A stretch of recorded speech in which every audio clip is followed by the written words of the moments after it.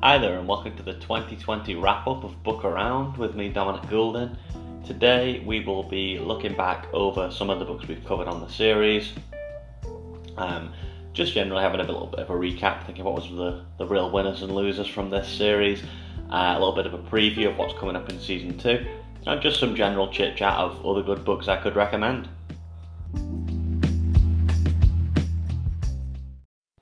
Hello there friends.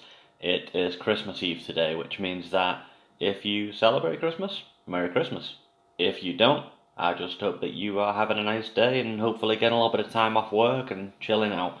It's also the 2020 wrap-up, which is a nice thing because this year is coming to an end. I realise that time is an abstract concept and there's no guarantee that 2021 is going to be any better, but let's face it, it can't possibly be any worse. Hopefully we've got that COVID vaccine incoming. We're all going to be getting vaccinated, all going to be feeling healthier and able to go outside without feeling scared, which will be amazing. So, this episode I really haven't planned at all, so it's going to be very, very free and easy, probably just talking about whatever comes into my head for about 20 minutes or so. Not polished, not professional, but if you've been listening to the show this far, you won't expect anything different. I guess I want to ponder back and recap on the first season of the podcast because, as I say consistently, this is my first ever go at trying to make a podcast about anything. And while I've always had an interest in reading and I've always liked to talk about it, I've never really thought about recording and sharing my thoughts with the world. So it's been interesting, and it's been interesting to I guess one of the things I've noticed about this podcast is it's encouraged me to read more, because I've had to read at least a book a week to make sure I've got a book to cover, which is not always the kind of pace I would usually go at. As an English teacher, you might think I'm someone that spends all my time reading, and whilst I wish I could, I'm also extremely busy, so a book a week's a pretty good pace for me. I mean, that means you're getting, like 52, 53 a year or something, so if you could keep that up all year round, you get plenty of reading done. So let's have a look, I guess, first of all, at some of the winners and losers of this series. The big winner was Africa, I guess, because it was the most represented continent, I think. Without glancing back, I feel like it probably was. Because just off the top of my head, obviously, we started off with Things Fall Apart by Chinua Achebe.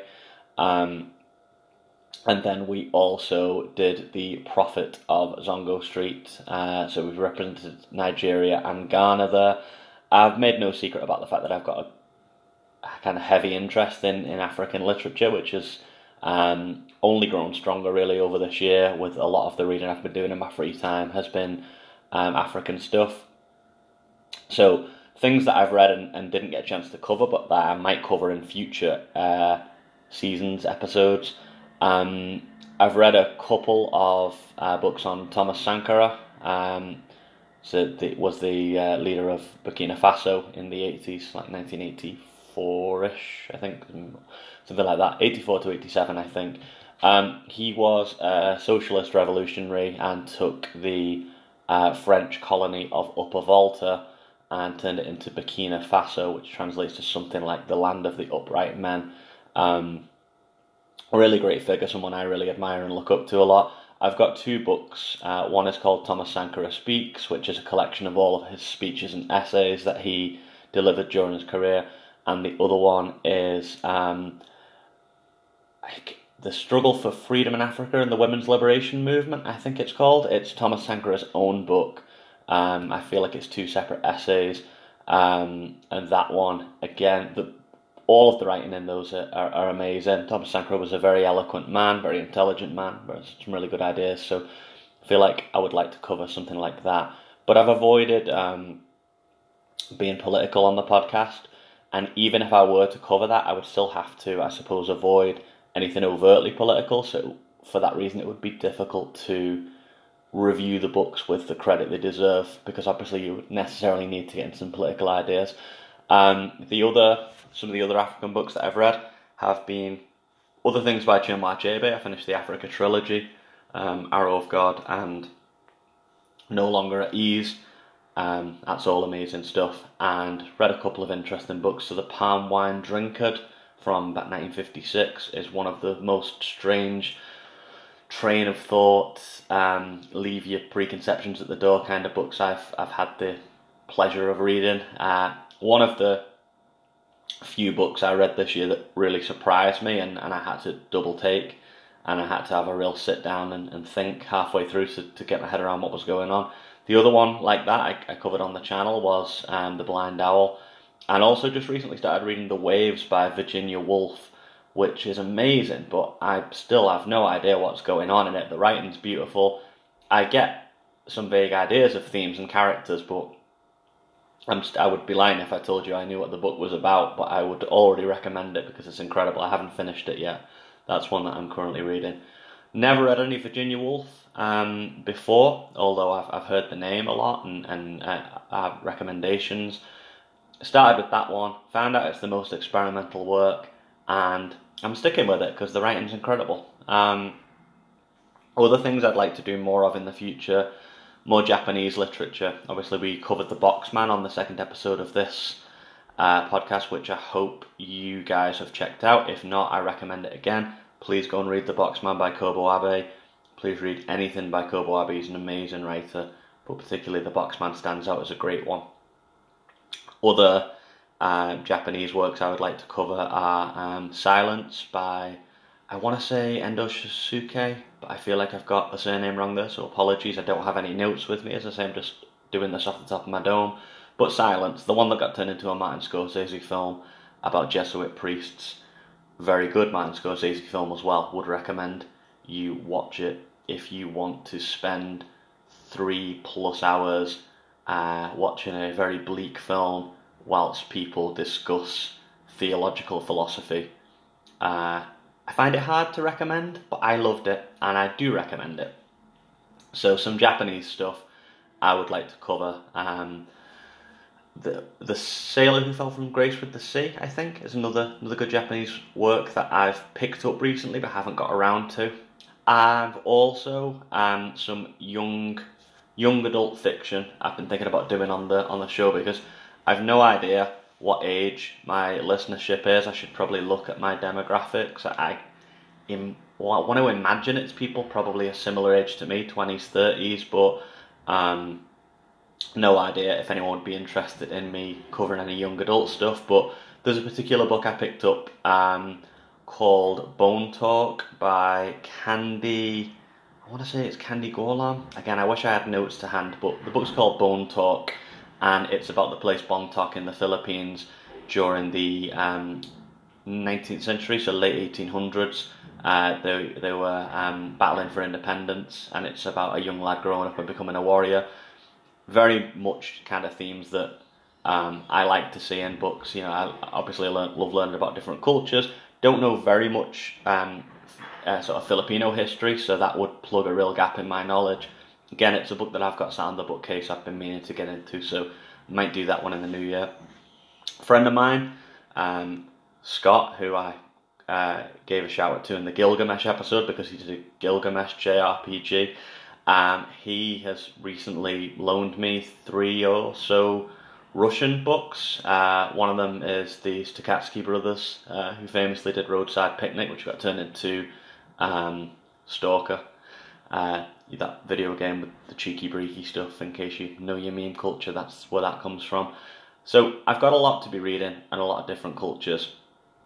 So I guess what I want to say here was the big winners were African authors, I guess. But also, I hope, representing some classics.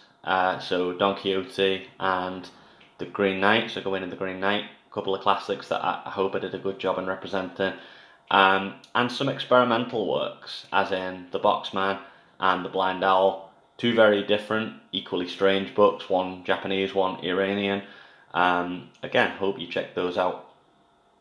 The losers of this season, Picnic at Hanging Rock was the chief loser of this season because it was a fairly unremarkable book. I feel like the themes, the ideas were good.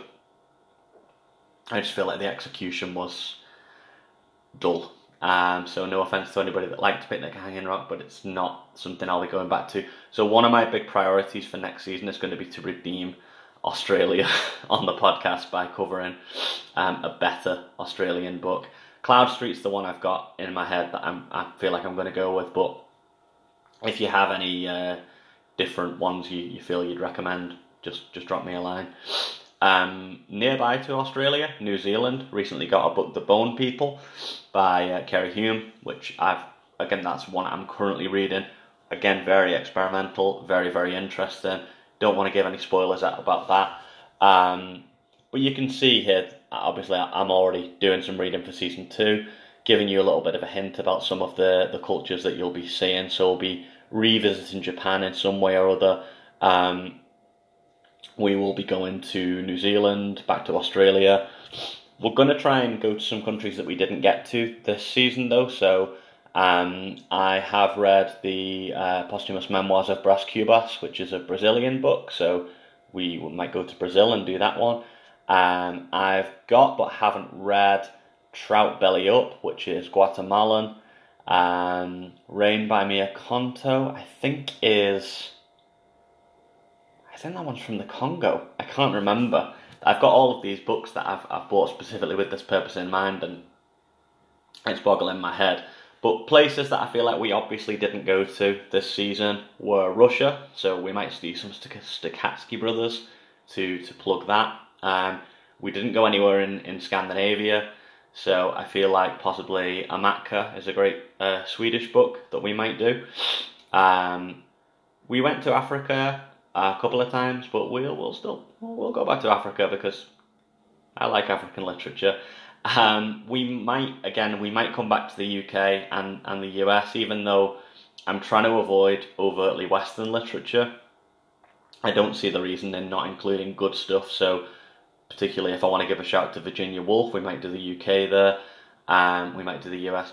Another idea I've been thinking, and I guess I'm putting this out there because I want feedback on what people would think of this, but I own poetry books and sort of short story writings by some of my favourite singers.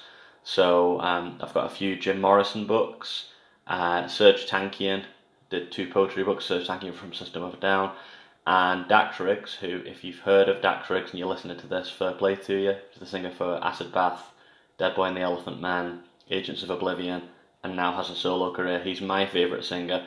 He did a poetry book in the 90s, which is not safe for work and is almost impossible to get hold of, but I've got it. So I guess reviewing that might not be necessary because it's going to be very hard for anyone to get a copy of that. But I'm just thinking out loud here. I think it would be an interesting way of bringing up not just people with obvious literary credentials, obvious like people who've won awards or are professors or something. It might be interesting to bring in a little bit of a rock star element where we've got counterculture figures who've written books who aren't necessarily academic. Cedric Bixler-Zavala from the Mars Volta as well wrote a short story to accompany their first album, De Lost in the Comatorium. That's an incredibly good work, so I might well do that one. Yeah, that springs to mind. And with them being on El Paso, the border of Mexico and Texas, I'm not sure if I could conceivably say that's a Mexican work. I don't know if that'd be a stretch, but we might do that next season. So singers writing books, that's not going to be a theme for next season by any stretch. I probably won't do more than one of those, but I probably will do one, and it'll probably be Deloused in the Comatorium. Kicking off next year, I don't know what we're going to be starting with, and I don't have a full season's worth of content yet, although I do have a full season's worth of ideas. So I guess, as always, that inbox is open. Bookaround@outlook.com, or drop me a line on the Facebook page at Bookaround Podcast, or the Instagram page at Bookaround Podcast. If you have any ideas of things you'd like to see covered up, any countries that you feel like I'm just really overlooking that have got really rich literature, or anywhere I've just missed out, just drop me a line. But I feel like I'm getting to the end of my rambling here, and I'm just going to end up repeating myself, and this wasn't really a planned episode. It was just me going on and talking for 10-15 minutes or so, which I've done now. So if you just wanted your weekly hit of hearing my velvety smooth voice, you now have that, and I will use this remaining time to wish you a very happy holidays and a happy, healthy and prosperous new year. Yeah, and I'll go over to myself with the sign off.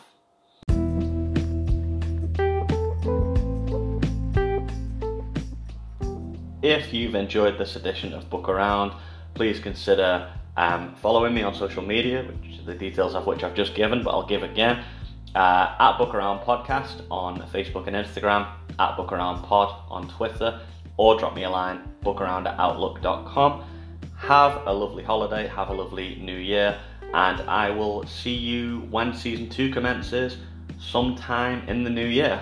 But until then, book around and find out.